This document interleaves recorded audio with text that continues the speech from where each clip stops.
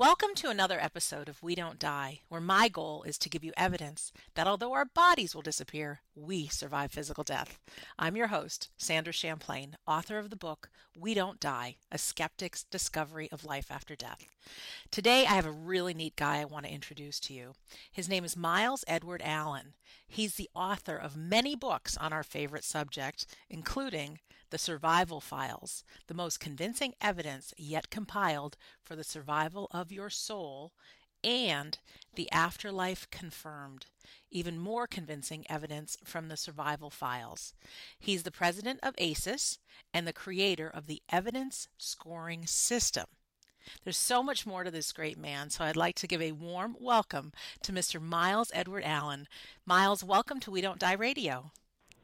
Well, thank you for having me, Sandra. Oh, it is my sincere pleasure. I'm very excited when I started looking you up on the internet and really looking at some of your books. And how in the world did you ever get into this? I know somewhere in your bio mentions you weren't even interested in this kind of thing till you read a book in college. Tell us a little bit about you, how you... Yeah, I was pretty much a secular materialist, agnostic, hedonist, whatever popular term there was. Wow, that says a lot. So not into this, pretty much, right? And I came across a book, I think in the college bookstore, called How to Make ESP Work for You. Wow, okay. By Harold Sherman, who I'd never heard of at the time. But so I thought this would be a good, fun time. I could go have a good joke. I can read this, and it'll be fun poking holes in it. Yeah, a little entertainment purpose, and yeah. I'm a very left-brain person, very logical, all that kind of thing. So I took it home and I read it, and when I finished it, I said to myself, "This guy is either the greatest liar on earth, or there's something to this stuff." So I read it some more, and I started reading more, and it's just a period of an accretion over decades of reading lots of different books. Studying and talking to people and documents, probably 400 or 500 books and then several thousand documents later. Wow. I am now, I won't say I'm a believer because people ask me why do I believe? I say I don't believe. I don't believe in this stuff. I have looked at it carefully. I've considered the facts. I have researched it. I have come to the logical conclusion that it is true. I know it is true. It's not a question of belief. Belief is what you do when you don't have the facts to back you up. I've got the facts to back me up. You just brought a huge smile to my face and goosebumps to my skin. It's well, it's interesting. I guess that's a good thing. Yeah, it's a great thing. Yeah, all of us, or most of us anyways, when we're old enough, have somebody we've lost, and grief's a big part of it, and we've all been trained to have faith, well, a lot of us from religious backgrounds, but sometimes faith just isn't good enough. And so to hear like a knowing from you that it's like you have the evidence, it's like I want to know more. So because you know your story better than we do, what would you like to share with us about some of this evidence and maybe some of the first things? I don't know. I don't even know what to ask you, but tell us more of your story. Well, I don't want to go into any long speeches, but if they move us, go for it. Things really got moving. I was working for the government. I was a director of a division in the Environmental Protection Agency. I had a guy working for me who was had several doctorates. He was a Mensa graduate. He was very much the outspoken atheist type. I got to some discussions with him. I went and looked in some of my books back then, and this was back in the 70s. I looked at, I put together a series of things I cut and pasted, Xeroxed and pasted. I mean, really cut and pasted. This was before computers, really. And I gave this to him to read. This was my evidence. And he looked at it, and he gave it back about 5 minutes later. This is about 50 pages. He had looked at the first one. He had made some comments, scribbled some things in the notes, and then he said he wasn't going to waste his time looking at the rest of it. And this was my introduction to the true skeptic who just refuses to consider the evidence and knows he's right and therefore won't waste his time looking at at the facts. That sort of drove me nuts. After I retired from the government, I was doing various projects that I thought was, that I had started, never finished. And I came to one, and that was this little collection of Xerox copies of pieces of books. I said, maybe there's something I can do with this. And I started looking into more research, doing more research, and ended up creating something called the Survival Files. I don't think there's maybe but one case out of the 23 in the Survival Files that was in that original collection. But they're all much, much stronger now. And from the Survival Files, from writing that book, I got into the idea of how do you rate a case? How do you decide what's more evidential or what's more convincing? I thought that people who do this, and there's a lot of people doing what we're doing, I thought they would probably be more effective if they could speak with one voice, if they were all talking about the same evidence. So I said, we'll never decide that. We'll never all agree. We will never all agree on what the best evidence is, but maybe we can agree on a rating system that will give an objective view of what the best evidence is. So I created over several years something called the evidence scoring system. And it's a decision tree. You answer yes or no to a series of questions. And at the end it gives you a number. And that number is the rating for the case. And from that then grew something called the Survival Top 40, which you can get on my website called survivaltop40.com. And that's pretty much where I am today. Awesome. But I'm dying to know, and I know everything is in the websites and in your books, but can you give out some of the evidence that you have, just maybe some of the stories? Oh, okay. Well, I have it divided now into the 20 top reincarnation cases and the 20 top spirit contact cases. And I divided it up that way because it's hard to compare one to the other. Yes. The reincarnation cases, I think right now the number one on the list is the James Leininger case, which was a 2-year-old boy started screaming, having nightmares at night. I don't know if you've discussed this on your show before. I have not. Okay. 2-year-old boy starts having nightmares, screaming.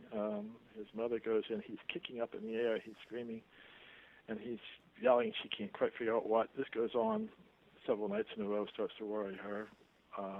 Then one day she listens to him, and she realizes he's not just screaming. He's yelling words. He's yelling, plane on fire, can't get out. Plane on fire. Little man, can't get out. And he's kicking, and she sees he's kicking like he might be in a cockpit of a fighter or something, trying to kick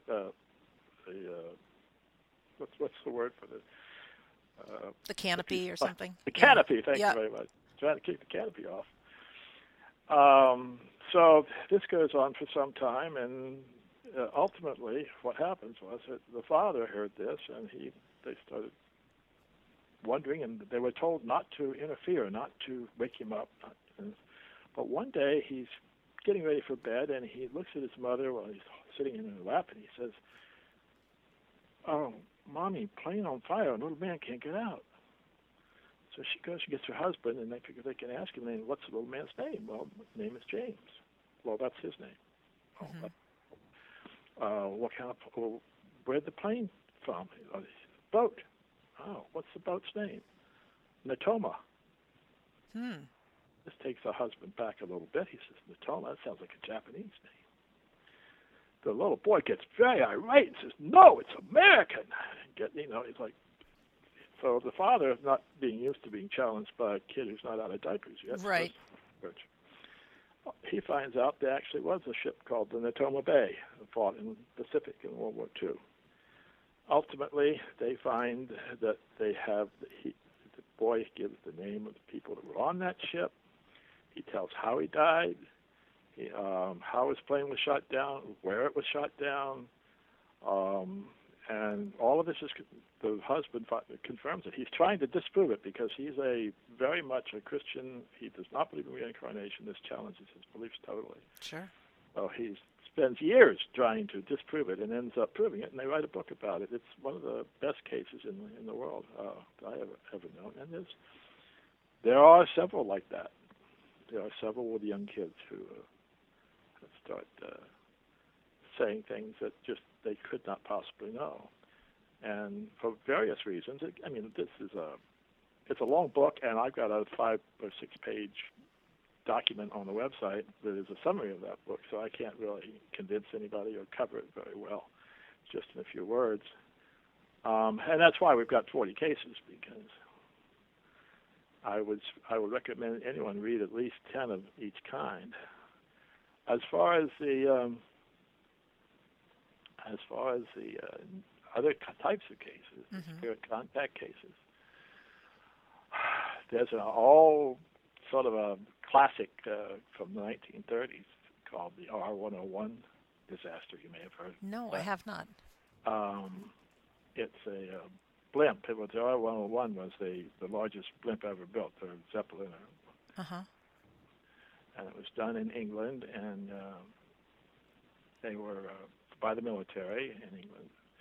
They had its maiden test flight, and they rushed it. They rushed it because they shouldn't. The politicians wanted it out there, and whatever. Anyway, Right. It ran into some heavy storms in France. It went down. Propeller caught, jammed in the earth, twisted the engine around so that it was sparking on the hydrogen. It blew up. Okay. Mm-hmm. 54 people, I think, were on it. 46 of them died immediately. 2 more died later in the hospital. 2 days after that, there was a seance being held at one of the research laboratories, and Eileen Garrett was the medium. She was supposed to be. They wanted her to contact the spirit of Arthur Conan Doyle, Mm-hmm. which is Sherlock Holmes.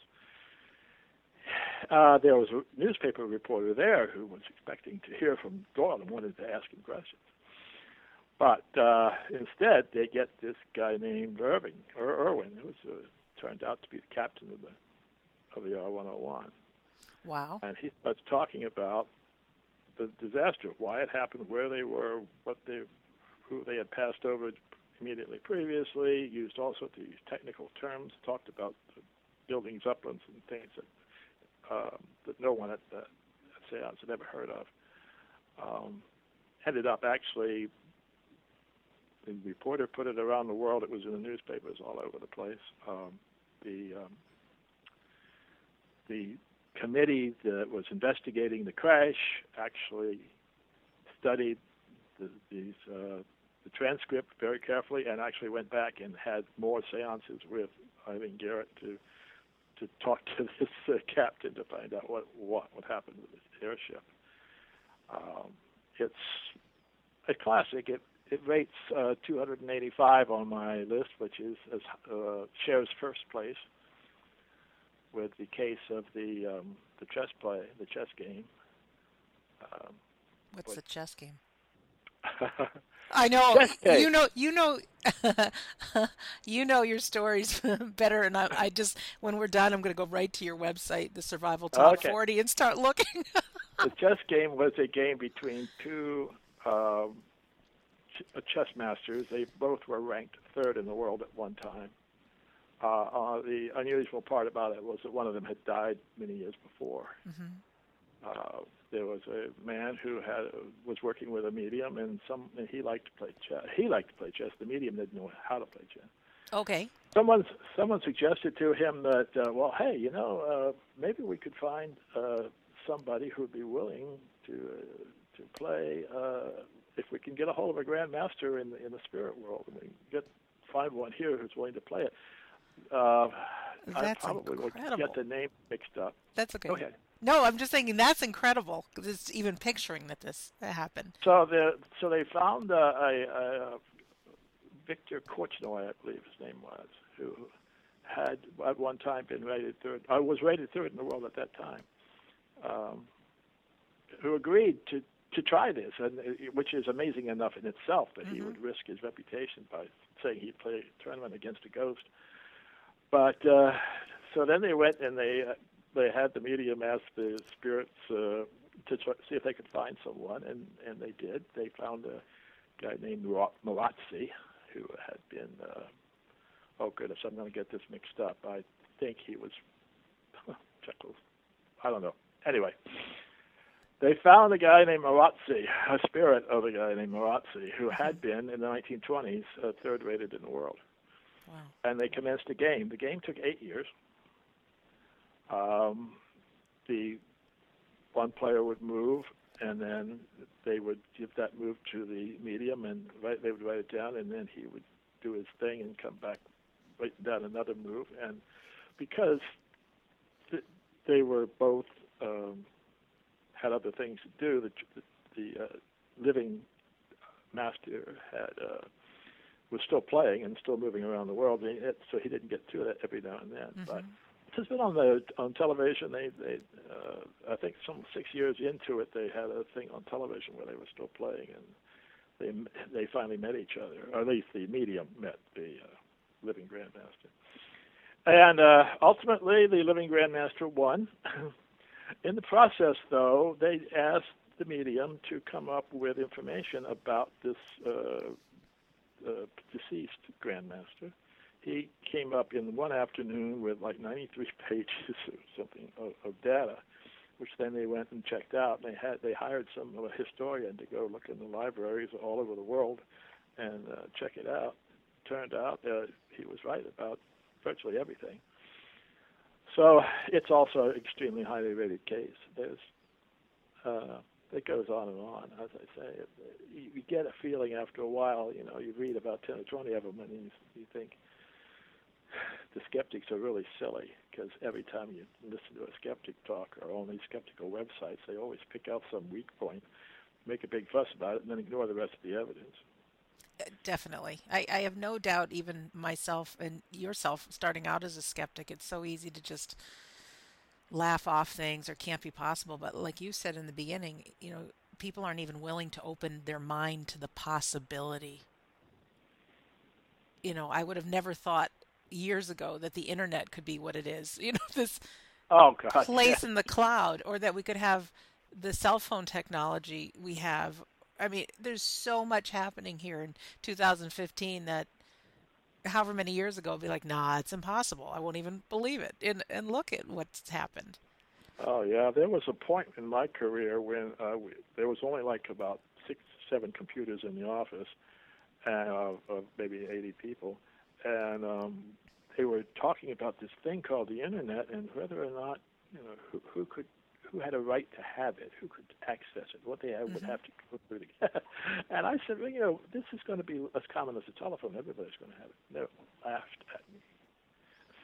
Yeah, it's just, and then slowly over time, things happen, and then it's like, okay, that's real. Okay, that's real. And I personally believe that it's just a matter of time before people, like enough evidence comes out. And I think, like, you have the evidence, you've shared about the evidence. A lot of my other guests and things that I've studied, like I think the evidence is out there, but we haven't hit the tipping point yet that more people believe it than not, and that it's a regular conversation. Yes, and there's a lot of forces lined up against any new thing. There's a wonderful quote which I can't quote you because it's a little long, but it starts off with the phrase "ignorance is king." I'll look that up. And it's by it's in a book called A Canticle for Leibowitz. It's an old science fiction book. I just stumbled across it one day, and it's the most beautiful. I think I got it actually in. Whoops.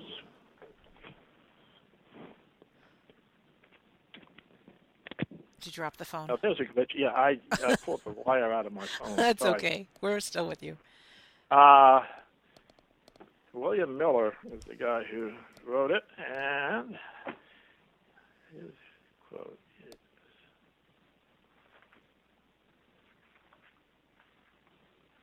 "Ignorance is king. Many would not profit by his abdication. Many enrich themselves by means of his dark monarchy. They are his court, and in his name they will defraud and govern, enrich themselves, and perpetuate their power. I love that quote. Yeah, it's awesome. Uh, so anyhow, that's in the front cover of my Afterlife Confirmed book. Well, I will order your book when we're done with this interview as well. Hey, I'll send you one. You pick one you want. You're very sweet. I can send you mine as well. Well, it's That would be interesting. nice. I would like to read yours. I was Yeah. reading a little about you, and I think you tend to be, even though you say you were a skeptic, I think you tend to be more of the intuitive side, a little, which is good. I mean, I think we balance each other well. Thank you. Well, it's interesting to explore, and I find, in the beginning, it was, oh, these things can't possibly be real. But the more I learned, the more I saw that, yeah, it can all be real. Life after death is real. Like we don't go on, and so I think to have a belief, whether you call it the hereafter or our souls survive, whatever it is, it to me it gives a little bit more meaning to our life now here on earth. It gave me something to be passionate about. I know I got to share with people. I'm sure you've shared enough with people who have lost loved ones that have gotten a great deal of comfort hearing your words. Is that true? I think so. I don't know that I've done a lot of that, but Well, you don't I know who's read, but I know that it can be done. My right now, my mother-in-law is I just lost her husband about a year ago, and she's reading a book called Afterlife Encounters by Archangel, I think his name is, and she's extremely impressed by it. She just wants to read people. She's going around trying to read people passages from it. yeah. So yeah, it makes a big difference to her, and she keeps saying that her husband is visiting her, and of course the people there around her are laughing at her, or not laughing at her, but they ignore her. But I think it's giving her great comfort. Yeah, it sure does. And that's what people do. I think we're afraid to look silly, and I was scared to death when I came out to my family, friends, work that this is the book that I'm writing. I mean, I really thought people would think I was nuts. But the more I shared, people would secretly say, Sandra, I've got this story to tell you, or I've had this experience, or I've had that experience. And I must have met 6 people that had had near-death experiences that didn't tell anybody because they were too afraid of what people would think. So I think there's a whole bunch of people that are just, they believe, but it might not be okay to be verbal about it. They might have fear. And what could be more important? To me, if you think, well, what can I do in my life? What could be more important than convincing people of the truth that they do live on, and that the conditions under which they will live on are dependent upon what they do now? Can you talk more about that? What you mean by that? Well, years ago, they had a terminology a lot of people used called a moral specific gravity, I think they call it. It basically was a way of saying who you are will influence where you go, because where you go is not a single place. There is a multiplicity of hereafters, and probably a progress from one to another. So that if you want a nice, comfortable, pleasant experience after you die, it behooves you to pay attention to what you're doing now, because everything that you do now will be carried over in some way. Every person that you injure, you are going to have to face that injury, and you are going to have to experience it from their point of view before you can move on. That's what they tell us. I've heard that time and time again. And so the key, of course, is, it's been said before, love your neighbor. I mean, that's what it's all about, because we are indeed all parts of some larger consciousness. If you want to call it God, you may, or not. But we're like little nodes in a gigantic computer network, and everything is hooked to each other. Mm-hmm. I want to ask a question, and I don't know exactly how to form it into words, but the people like the chess player and the scientists and that can be contacted through the medium, are they still living their lives of science and playing chess and our personality lives on? That they're able to connect? Yeah. The human personality and the human memory survives the demise of the physical body. For one reason is because you have lots of bodies. What do you mean? There is, it's like the Russian dolls where Yep. you put up one and there's another one inside. You open up that, there's another one inside. Well, we're sort of like that. The outer one is our physical body, or it's a filter. It's a way of dealing with the material world. Inside that is something called an astral body. It's a duplicate of the physical body because it grows up with it when you're born. Inside that there's others. You call them mental, spiritual, causal. I don't know. Mm-hmm. It's speculation as to exactly what. But the point is, you die several times when your physical body. When your physical body dies, your astral body continues to exist in the astral world, which is right around us. It's the same place we are now, really. I mean, it's just, it's in the same space. It's not the same place, if you may. Right. Anyway, your astral body then functions for maybe, depending upon what kind of life you live, you may go back and live another one, or another physical body, whatever. But at some point, hopefully you move on. And when that happens, your astral body dies and disintegrates, and your spirit body moves on to the next level. And this process apparently continues until you sort of, you might use the word merge with the Godhead. I mean, they've been talking about that for a long time. Or you might simply say that you get a more direct connection to the mainframe. Whatever it is, there's an ultimate there's a beginning and an end, but the individuality, the personality, never actually ends because it simply becomes part of the whole. It's not a question of you losing your personality as yourself. It's a question of you gaining the personality of being God. Wow, that's pretty big.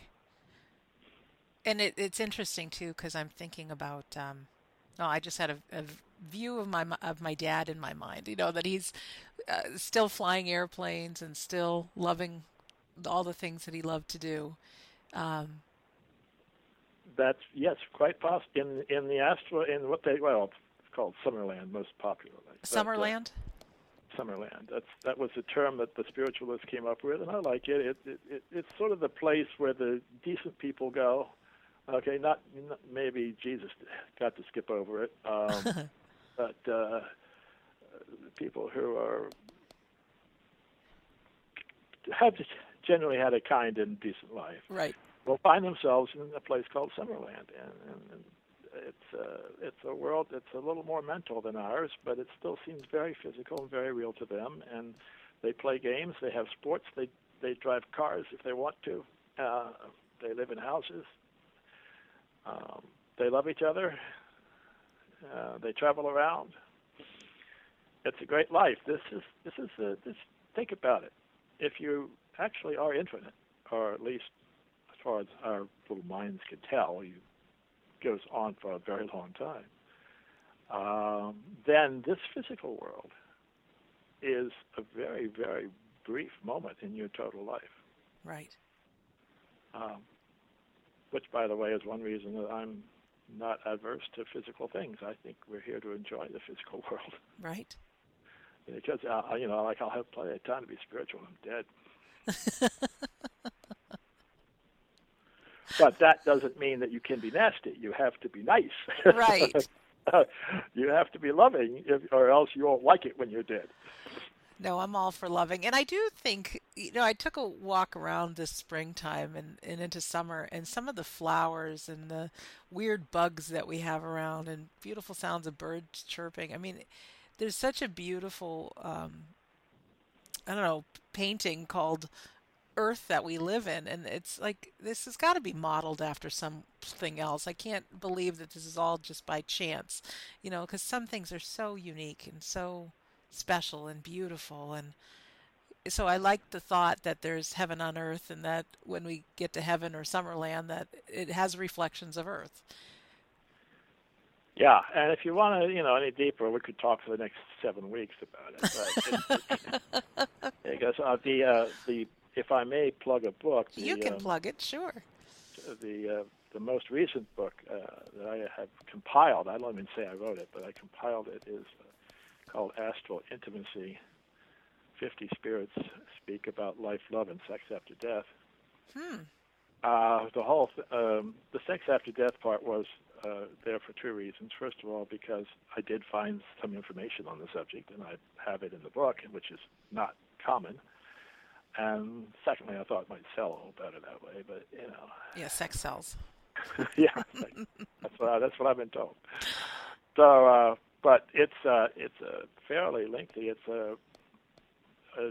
several, I don't know, well over 1,000 quotes, 50 different sources, hundreds of categories.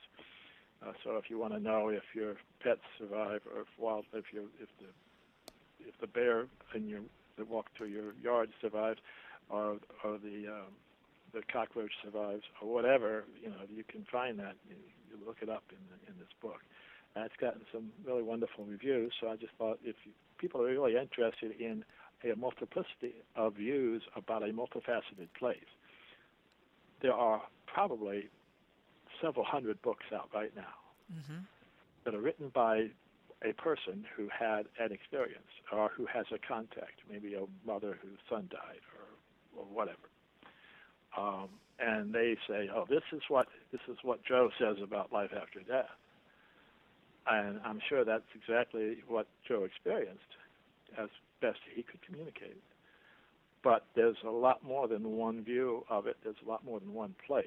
So that's why I went to the trouble of doing the 50 different sources. I like it, and you're compiling the common denominators, I'm sure. It's an encyclopedia, and also the common denominators, and also the differences. I don't shy away from it when people contradict each other too. Yeah, because even I've talked to a lot of people who have had near-death experiences, and there's a lot of similarities, but there's many contradictions as well. So I think just like we're all unique human beings, we're going to have unique experiences. I can't say that there's the same for everybody on anything. Well, sure. Think of a space people came down to Earth and they sent out 20 different, scout ships, and one was in the bottom of the ocean, and one was in the desert, and one was in the Antarctica, and one was in Manhattan. They'd all come back with quite different views of what the Earth was like. That's a good way of putting it. Excellent. I have another question that just came up in my mind is a lot of people go to mediums to connect with their deceased loved ones. And I also know that there's a lot of people that have seen signs from their loved ones that they're still around, and they get great sense of peace, believing that their loved ones are still around. But I've spoken to one man comes to mind that I met this past year, and his dad had died 2 years ago, and he's not been able to make any contact with his dad. And so, do you have any ideas as to if it's easier for some to communicate that are in the hereafter than others, if people could have progressed somewhere else, that they're not in communication, if people were just quiet by nature as a human being, they might not be so easy to hear? But any advice for those that really desperately want to get a sign that their loved one is still around but yet haven't heard anything? Yes. Sorry. You're a funny man. Yeah. I don't mind. I have much to learn. There definitely what do you is say? a wide variety of things that one might go through when one is after one passes over or passes on. Okay. You can. Some people sleep for 30 or 40 years, and essentially, and before they're ready to deal with the next life. A lot of it depends upon what they thought and what they were expecting.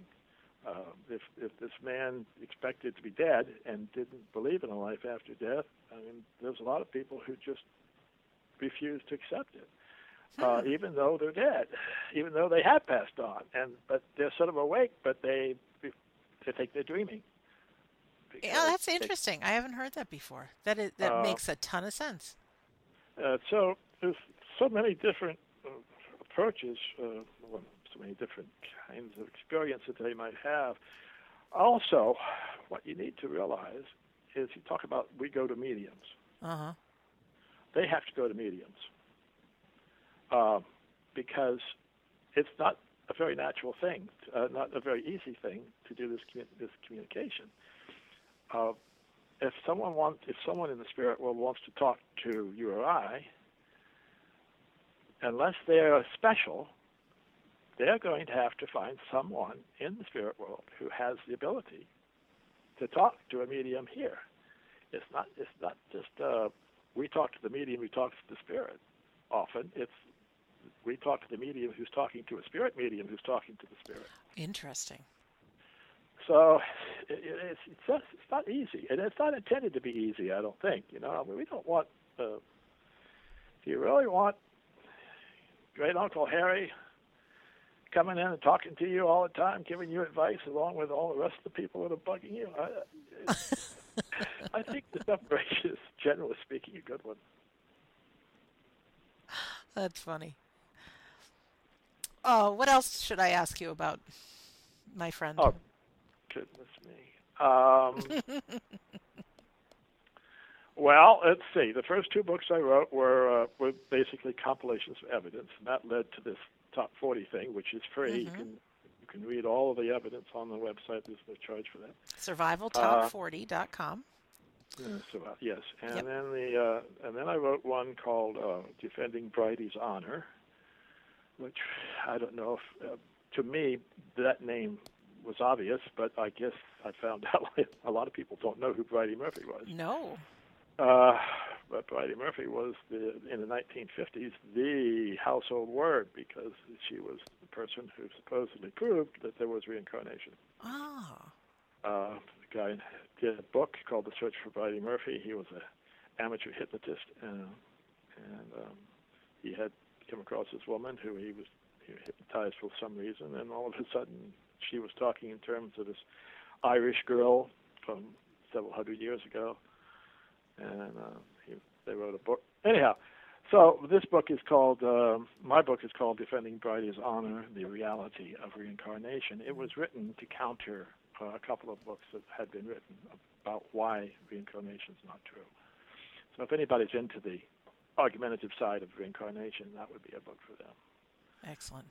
Other than that, I don't know. I like games. I write. I've written a game book. I've written a Christmas trivia book. And you own a greeting card company. Well, right? Yeah, technically. Technically, go ahead. Toot your own Internet for a thing. minute. I sell a few now and then. You know. Yeah. Funoccasions.com. And for our listener on WeDon'tDieRadio.com, I'll have Miles's. He's episode number 52, and just beneath the episode, I'll have all the links to the things that we've talked about. And I even had seen a video on the boy you were talking about with the reincarnation story, the one that was the pilot. Oh, yes. He's been on Sightings or Unexplained Mysteries, one of those. And you could go on the web now, and there's YouTube has several pieces of his parents being interviewed. And there's another boy, the same, very similar story. A young boy that was talking not about a war, but about living on an island off the coast of Britain called Barra, B-A-R-A. Anyhow, there's YouTube clips of this also because they actually did a TV show. They actually took him to the island, and from the time he was 2 years old, he insisted that he had another family. That his other mother was prettier than his mother, and he wanted to go back to her. Wow! And it's very convincing. There's a good one about a guy who had a terrible fear of confined spaces and the water, which is tough if you've got both of those, particularly if you're flying over the ocean. And but this is as an adult. He went to a hypnotist to find out if he could solve his problem, and said under hypnosis he died in a submarine accident in the war. Not an accident. The submarine was blown up by the Japanese.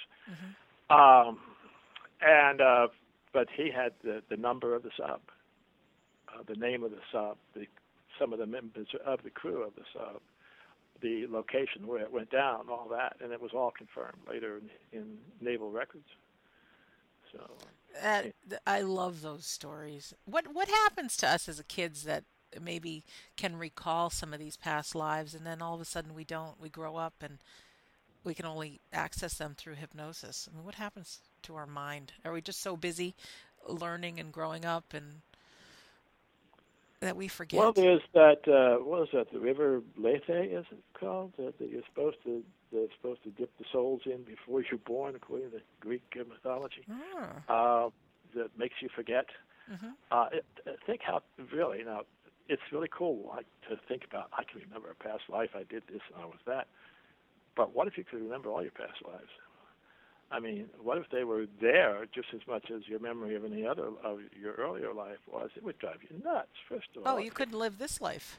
You couldn't live this life. You wouldn't be able to deal with today's problems. You'd have all this other stuff in your head all the time. I don't, really, it's good that they forget. And usually the reason that people do remember or can recall is because there was some traumatic incident or problem, or they died in some traumatic way. They have something that they sort of have to get off their chest, if you will. Or undone business or something, yeah. Wow. Well, I'm at a loss for what else I can ask you, but I just want to know more, and I know we don't have the 7 weeks to go on. Do you live, Miles, do you live your life any differently now that you have this evidence? Do you think? Yeah, I think to some extent. There's a little monitor in me that says that's sort of aware of the impact that I have on the world, and that I want to make sure that it's a good impact. I'm sure there are things I have resisted doing that I might have done otherwise. Maybe some things that I have done to reach out or to be nice or be kind in some way that I might not naturally have had, because it's not so much like I'm afraid of being punished or anything. It's just that you realize that this isn't it, and you've got a long, long, long, long life ahead of you. Might as well get started on the good parts now. Yeah, and I don't think it's ever too late to change your ways or to, I don't even want to say make amends, but just start anew. If you're 90 years old and have had a crummy life and are listening to this now as the very first time, I think in this next 5 minutes you could make a difference for somebody else and turn over a new leaf, so to speak, right? I think you can get started, yeah. Ultimately, you're going to need to forgive yourself. Because judgment is, it sounds sort of corny to say judgment is not corny. Your judgment is self-judgment. No, there is nobody sitting on a throne dividing the sheep from the goats. It's your opinion of yourself. But you have a conscience. It's part of your spirit. Okay, you were born with it, and your conscience is what tells you right from wrong, essentially, nice from bad. Now, you can override that conscience. Your rational mind can say, "Oh no, that's bullshit." Pardon me. Oh no, that's crazy. But it's still there. And when you die, and you lose your physical body and you're living in your astral body, your conscience has much more power. And you're much more sensitive to it.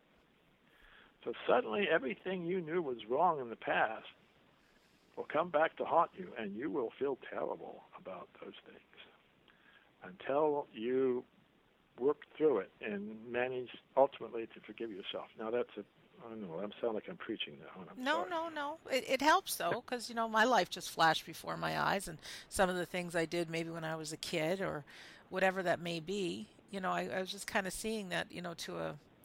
Yeah, well, you say to yourself, I shouldn't have done that. I'll never do that again, and I forgive myself and move on. Yeah. Let it go.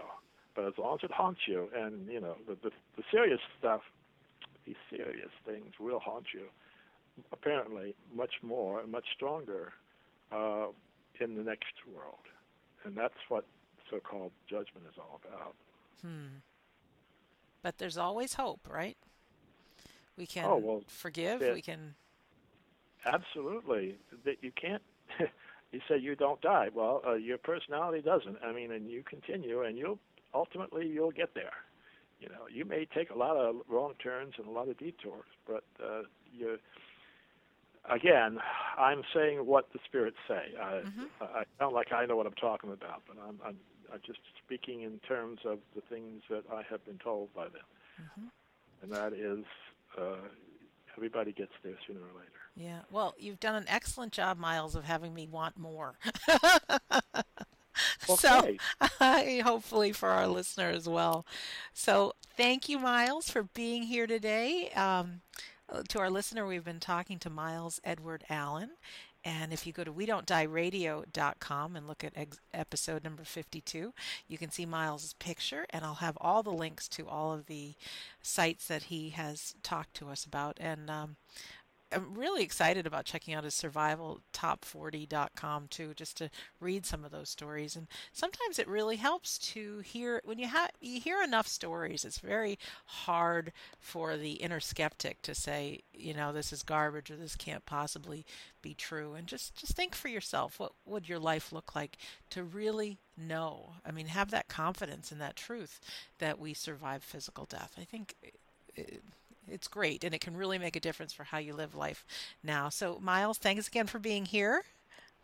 Well, thank you. And if we can just open somebody's mind enough that they'll look into it, that's all we want. I don't expect to convince anyone in a few minutes of talking, but right. But I know it does make a difference, and so for our listener, thanks again for being here. My name is Sandra Champlain. I do believe that life is an education for the soul, and that your life here on earth is important. So I just jotted this down from our guests. Some words from Miles is, who you are will influence where you go. So remember to make it a great day. Remember to make a difference with another. Look back, make amends, forgive yourself now, and you'll have an incredible life ahead of you, both here and in the hereafter. So thanks for listening, and we'll see you soon.